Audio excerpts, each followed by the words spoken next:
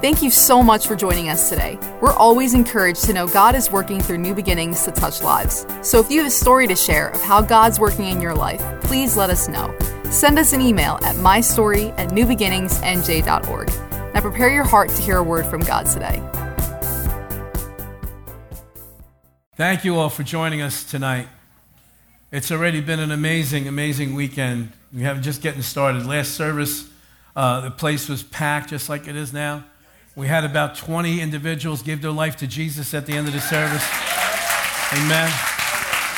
It makes it all worthwhile. That's what it's all about. Amen. Well, I wish you all a very happy Easter, happy resurrection weekend.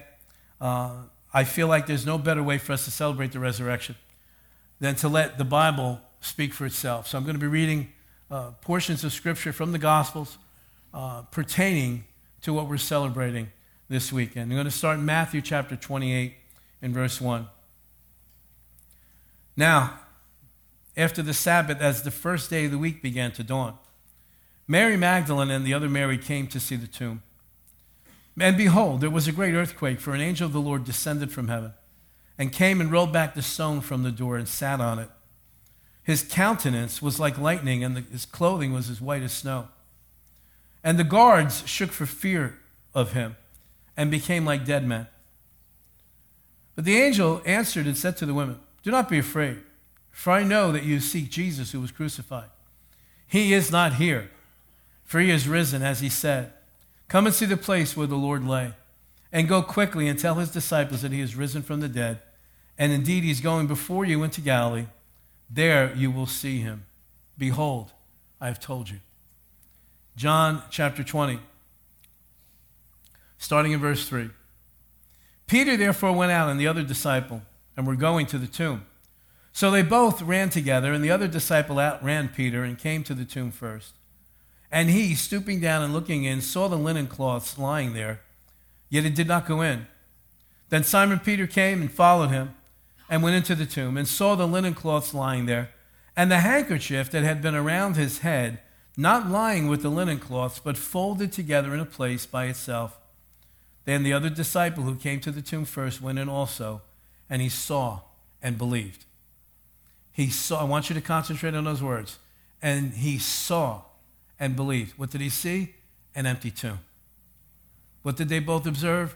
The cloths lying there.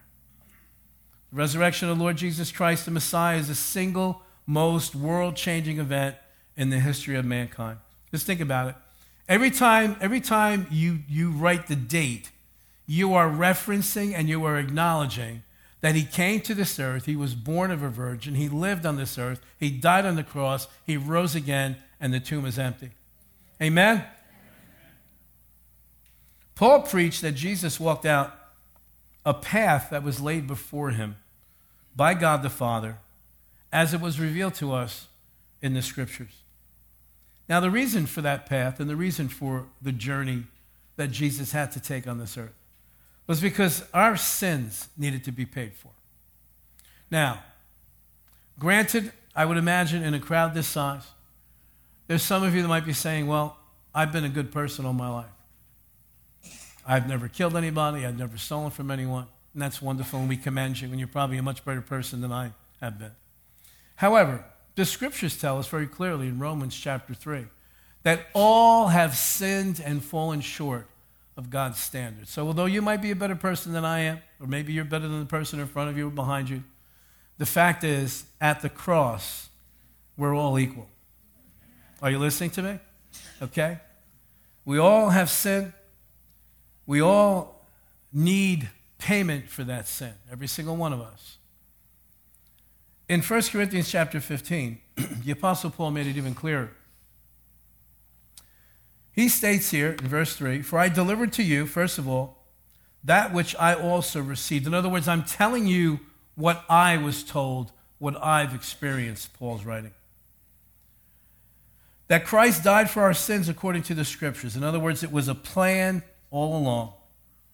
And that he was buried and that he rose again the third day according to the Scriptures. In other words, it was all foretold. And that he was seen by Cephas, or we would say Peter, Simon Peter, then by the 12.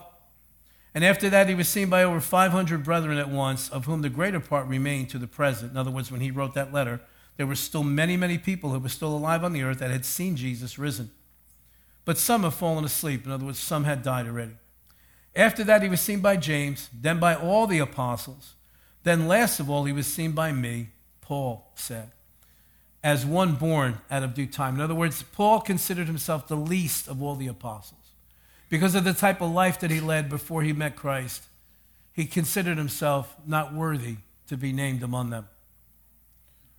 By his death on the cross, Jesus paid for our sins and redeemed us. I want you to understand the two-part nature of our salvation. Jesus died on the cross, paid for our sins, redeemed us. And that would have been great if he would have stopped there. It would have been wonderful. But he went even further.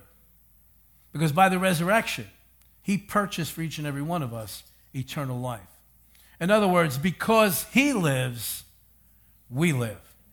Because he was raised, we are raised.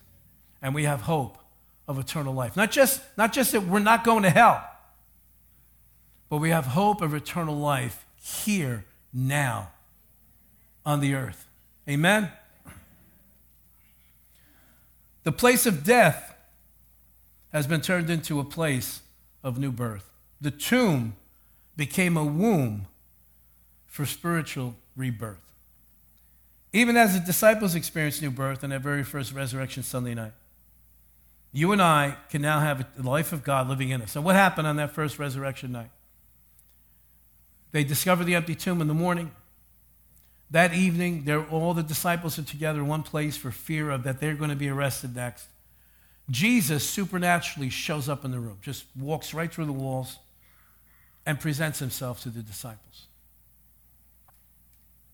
And he says to them, he breathes on them, and he says, receive the Holy Spirit. And immediately, their spirits became alive unto God. What happened? They were born again right on the spot. The very first ones. Amen?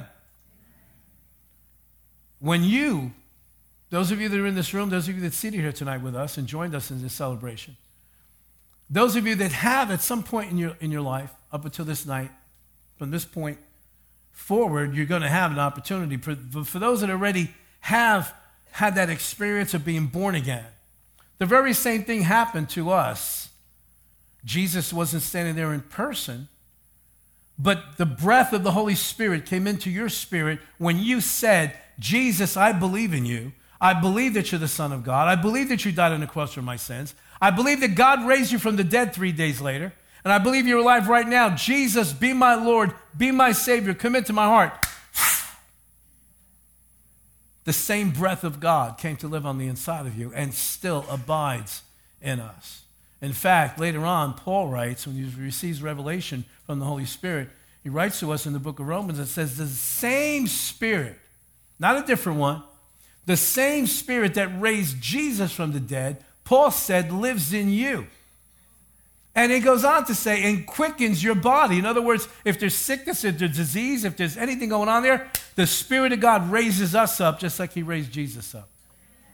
How many are grateful for that? I'm grateful for that. Thank God, thank God, thank God. Why the tomb? Why is the tomb the center and the focus of the resurrection? It's empty. Yeah, but the devil meant for the tomb to be the final stop for Jesus. And listen, the disciples believed it too. They completely came unglued when they heard of Jesus being nailed to this cross, giving up his spirit, dying there and having to be buried. They lost all hope. They didn't understand that there had to be a 3-day period. They didn't understand that he had to go into the grave. He had to go into hell. He had to suffer everything you and I would suffer if we reject Christ. He had to suffer that on our behalf. So of course, even in the disciples' eyes, this is it. It's done. It's finished. He's not the one we thought he was. But 3 days later, turn to somebody and say, but 3 days later. Come on, act like it was exciting, you know.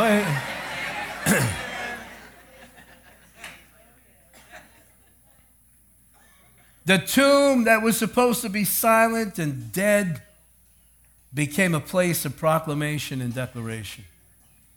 That silent tomb, every one of those people, Peter and John and Mary Magdalene and Mary, the two other Marys that show up, every single person that showed up at the tomb, it declared that Jesus is the Son of God and he's alive just like he said. I want you to pay special attention to this next portion of scripture that I'm going to share with you from the book of Romans, Romans chapter 1, verse 1. Paul, a bondservant of Jesus Christ, called to be an apostle, separated to the gospel of God, which he promised before through his prophets in the Holy Scriptures. Paul's saying the gospel was not something new. The gospel had been predicted and foretold back in what we call the Old Testament. But then he goes on to say this, concerning his son Jesus Christ our Lord, who was born of the seed of David, in other words, a descendant of King David, according to the flesh, in other words, in his natural body. Jesus was a direct descendant of King David. But look at verse 4. This is what I'm talking about. This is the declaration I'm saying that the empty tomb made. This is the thing that the tomb proclaims. Watch what it says. And, referring to Jesus, declared to be the Son of God with power according to the Spirit of holiness by the resurrection of dead. Pastor, what does that mean? This is what it means. When Jesus walked out of that tomb, even as we sang tonight, when his body began to breathe again and he got up off that cold stone and walked out of that tomb, it declared him once and for all, this is the Son of God. Are you listening? But here's the question I got for you tonight. Declared to be the Son of God by who? Because we can clearly read in the scriptures, Jesus was not being declared the Son of God by God. God already knew that. In fact, you might remember when the angel Gabriel came to Mary to tell her God's plan, Gabriel said, he shall be great, talking about Jesus. He shall be great and he will be called the Son of the Highest. So obviously Gabriel knew who this was. And Gabriel couldn't have known unless God revealed to Gabriel, that's my son. So who declared this? Because we see even later on at Jesus' baptism. Remember when Jesus got baptized? The Bible tells us that when he was baptized, Jesus came up immediately from the water, and behold, the heavens were opened to him. And John the Baptist saw the Spirit of God descending like a dove and alighting upon him, on Jesus. And verse 17 says this, and suddenly a voice came from heaven saying, this is my beloved Son in whom I am well pleased. So can we see that God knew that he was his son? I'll give you one more. On the Mount of Transfiguration, you remember Jesus went up on a mountain and took Peter and James and John with him.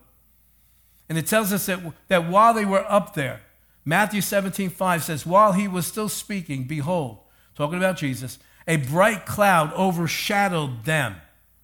And suddenly a voice came out of the cloud saying, this is the third time now, this is my beloved Son in whom I'm well pleased. Hear him. In other words, listen to him. So we know that verse in Romans chapter 1 that says that he was declared to be the Son of God through the Spirit of holiness in power could not be God declaring. God already knew. So who's declaring? Who is this tomb speaking to? Let me read to you from Colossians chapter 2, verse 13. And you, being dead in your trespasses and the uncircumcision of your flesh, he, Christ, has made alive again with him, having forgiven all trespasses, having wiped out the handwriting of requirements that was against us. What does that mean? The 10 Commandments, all of the rules and regulations of the Old Testament that actually they stand against us. What do you mean, Pastor? You can't do them. Is there one person in here that has fulfilled every one of the 10 Commandments, never broken one of them? You've raised your hand, I'm going to call you a liar right to your face. Because right there, you broke it, you lied. There's only one person that ever came to this earth that fulfilled every one of those commandments, and that's the Lord Jesus Christ. But the commandments are against us. They're constantly in our face, constantly showing us you can't do this. You're not good enough. You can never measure up to this. And Jesus comes and goes, I did. I fulfilled them all. And then when you put your trust in me, You get the same reward as if you fulfilled them all. Put your trust in Christ, not trusting in your own willpower. But you don't understand, Pastor, I really have been a good person in my life. Yeah, we're all impressed.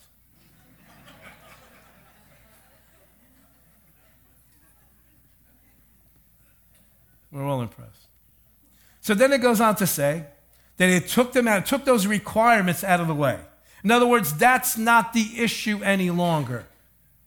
The issue is not, are you able to keep the commandments? The issue is this: where's your faith? Is it in Jesus Christ, or is it in yourself? If it's in yourself, you better get yourself some fire insurance. If it's in Christ, you'll have eternal life. But now watch this now. What are we talking about? We're talking about who had to declare that Jesus is the Son of God. Who does this empty tomb speak to? Watch this now.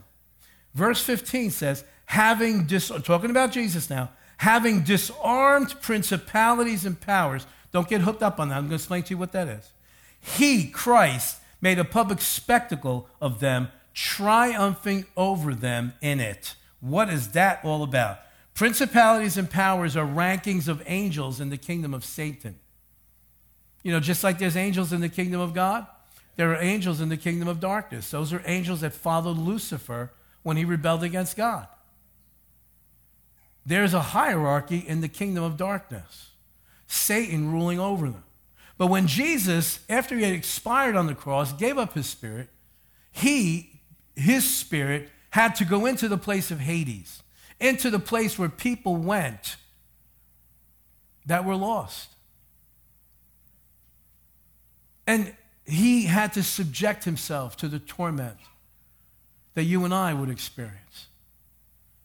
Yet there was a moment in that time when the Holy Spirit just reached down and grabbed a hold of him. And he was raised again, as it said in Romans chapter 1, by the Spirit of holiness, or through the Spirit of holiness. Jesus was raised up. But when he was raised up, he confronted the devil. He confronted all these evil spirits, what the Bible refers to as principalities and powers. And he took the authority away from Satan for death and hell and the grave, and conquered death.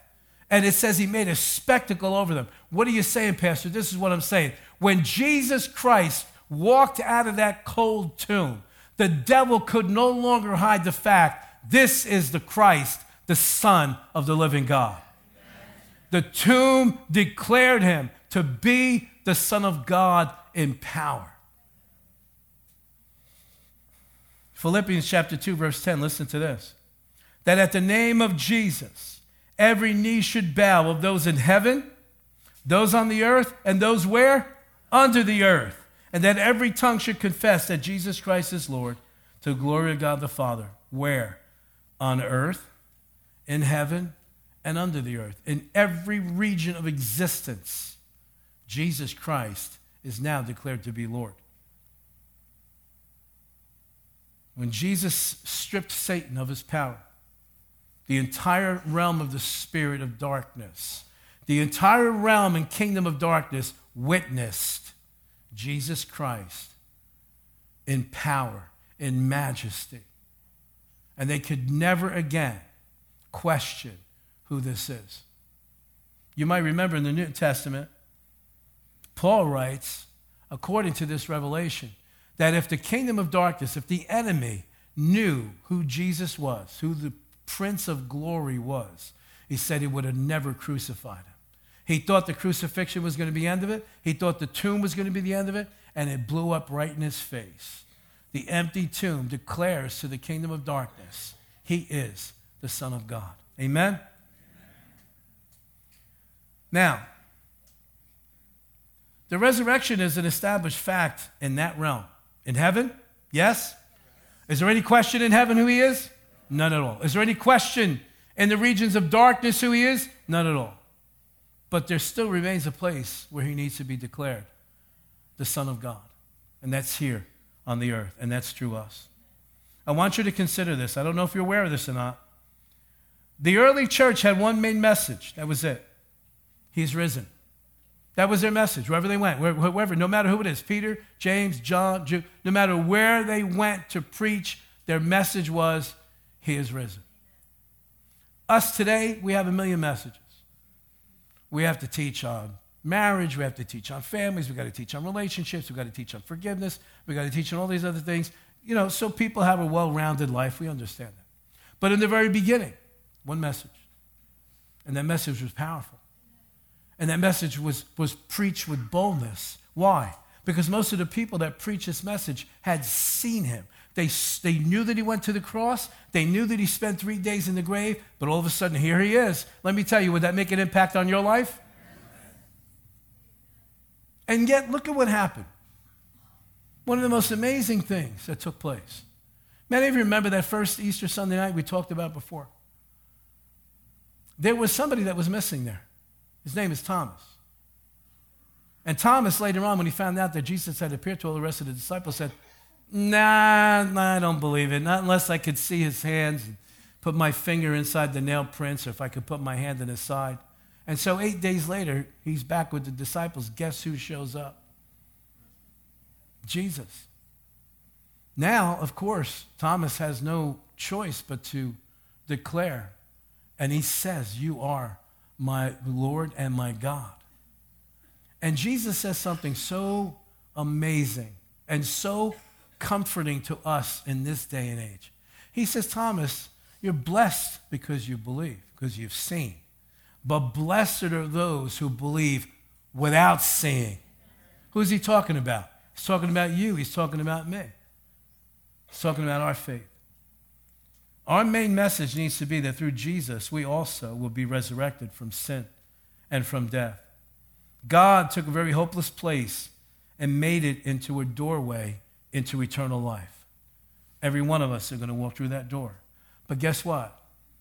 Every one of us have already walked through the door when we've received Christ as our Lord and Savior. There is nothing for us to fear on the other side of that door. There's nothing for us to fear as we cross over that threshold at some point in our future. One of the quietest places that you and I can go to is a cemetery. You realize that? Some people get creeped out going to the cemeteries. I personally don't like cemeteries. But you got to admit, you don't need to be worried about them. It's the ones that are alive that you got to worry about. Amen? Yeah, you don't need to walk through the cemetery looking over your shoulder, but when you walk through life, sometimes you... But the enemy loves that silence. He loves the idea because he wants us to think this is where it ends.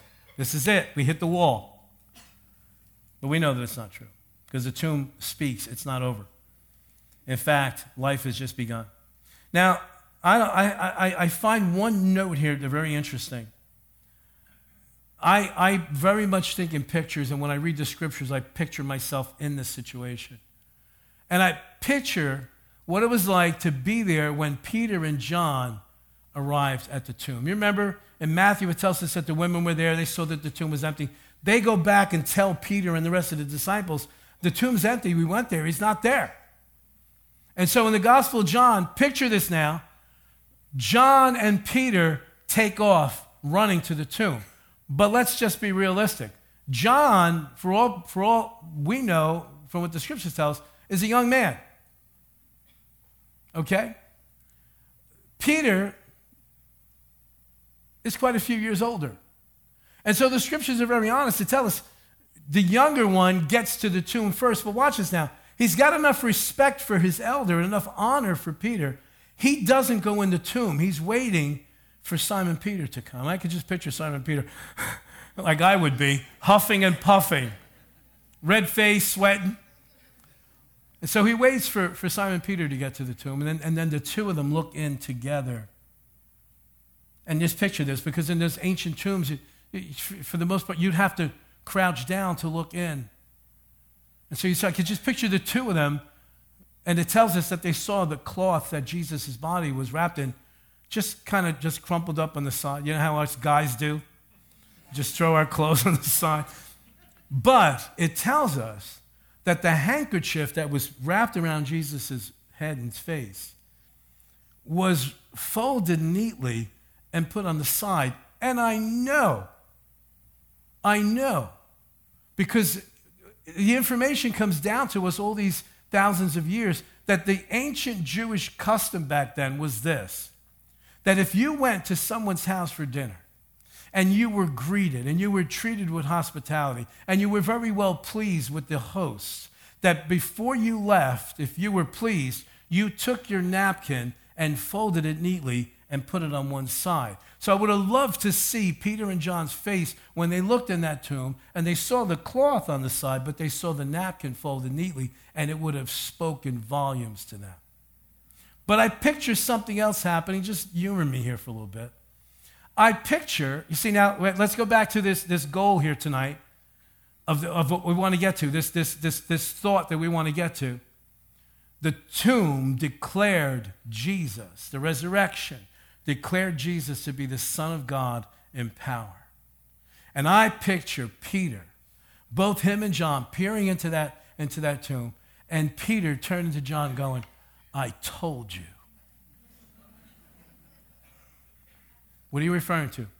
I'm referring to Matthew 16. Jesus came into the region of Caesarea Philippi, and he asked his disciples, saying, who do men say that I, the Son of Man, am? So they said, some say John the Baptist, some Elijah, others Jeremiah as one of the prophets. Verse 15, Jesus said, but who do you say that I am? I know everybody else is saying this and that and the other thing, but who do you say that I am? And Peter just blurts out without thinking, you are the Christ, the Son of the living God. Peter had to have thought that when he looked in that tomb and saw the cloth on the side and saw the napkin in place and realized from the story that he heard from the women, the fact that there were angels there rolling away the stone, he had to make the connection like, I was right. I got it. People over the centuries have had many things to say about Jesus. Some of us at some point in our lives may have even said, yeah, I believe that he probably was a person that lived on earth, and he was probably a good teacher, and he was probably a prophet. Well, you know, people say that he worked miracles, so maybe he was a miracle worker. Many people say many things about him. But let me ask you this tonight, as we get ready to wrap this up here. Who do you say that he is? Because that's the question of the ages. That is the question that is going to determine whether you spend eternity in heaven or whether you spend eternity separated from him in a place of torment, in a place of darkness. It's not going to be how much did you give to the church, how many hours did you pray, how many people did you help, were you kind, were you nice. Is that important? Very much so, but it doesn't get us into heaven. The question is, who do you say he is? In Romans chapter 10, verse 9, the Apostle Paul wrote to the church at Rome. And he gave this instruction of how to receive salvation. If you declare with your mouth Jesus is Lord and believe in your heart that God raised him from the dead, you will be saved. For it is with your heart that you believe and are justified, and it is with your mouth that you profess your faith. In other words, when you declare with your mouth what you already believe in your heart about the Lord Jesus Christ, salvation comes instantly. And the scripture says, anyone who believes in him will never be put to shame. Another translation says, whoever believes in him will never be disappointed. I'm asking you again, who do you say that he is? You know, we're here this weekend celebrating the resurrection. We're celebrating the empty tomb. That empty tomb being the final demonstration of God's love towards us. Now, I want to give some instruction here of what's going to take place in the next few minutes. I am going to give an invitation to those who are in this room tonight that may have never had the opportunity to pray a very simple prayer to ask Jesus Christ to be the Lord of your life. Now, that prayer is going to be obviously dependent upon what you believe in your heart about the Lord Jesus. But what I want to give instruction to everyone else that's here tonight, is that after we give the opportunity for people to pray that prayer, we will be receiving communion together, all of us. So please, unless you have some type of a medical emergency, please don't be moving around. Please limit your getting up and going out of the room. Why, Pastor? Because you don't want to distract someone at the point in time when they could be making the most important decision of their lives. After we pray together, then we will take communion together. Here's what I would like you to do. First of all, I'd like to have everyone stand, please.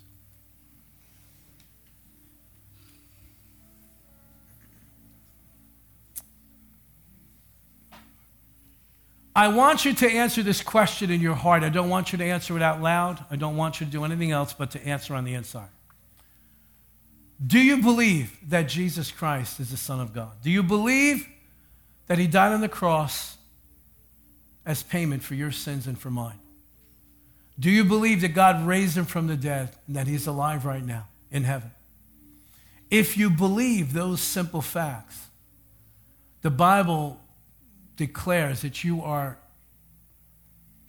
ready to receive salvation. You are qualified to receive salvation.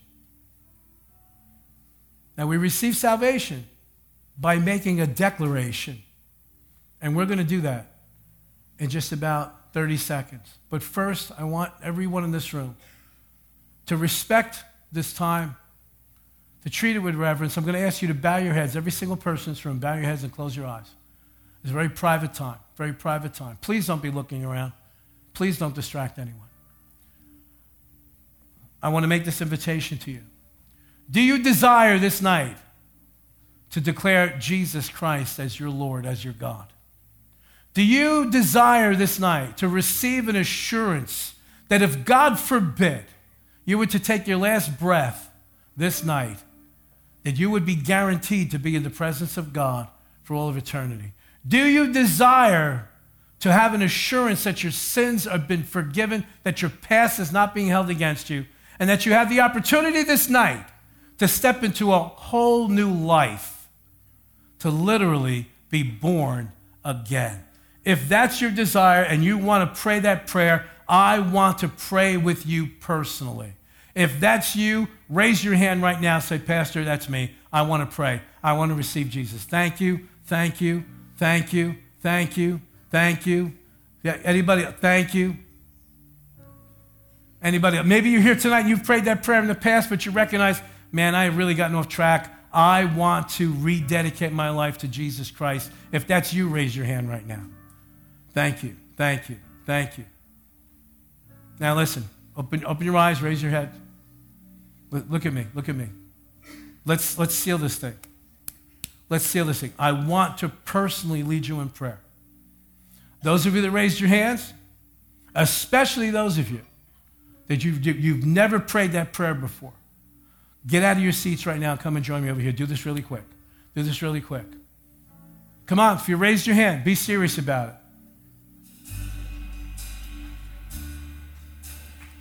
Come on. Yeah, let's give it up for these people.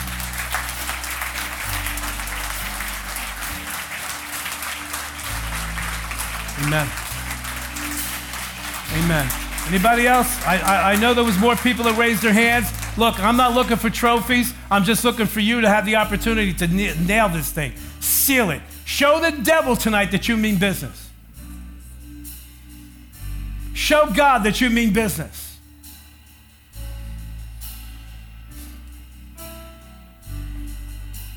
Listen, I have to say this. There's somebody here that you have stood through altar call after altar call after altar call after altar call, and you keep resisting and you keep resisting, but the day's going to come.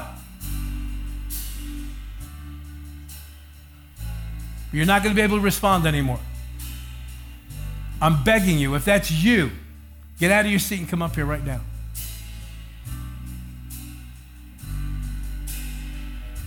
Thank you. Thank you for being honest. Thank you. Thank you. Thank you. Thank you for being so bold.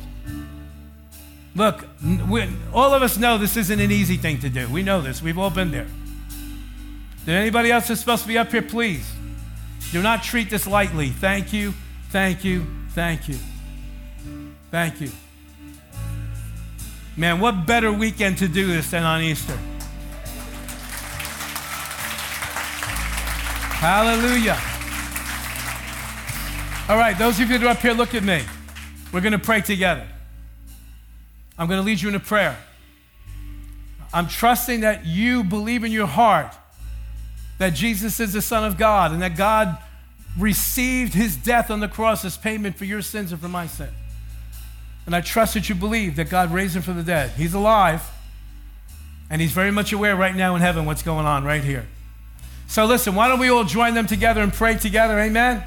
Let's say this together. Father, I believe with all my heart that Jesus is the Son of God. I believe that when he died on the cross, he died in my place. I believe, God, that you raised Jesus from the dead, and he's alive, and he hears me. So Jesus, I ask you, come into my life. Be my Lord. Be my Savior. Thank you for forgiving my sins. Thank you for giving me eternal life.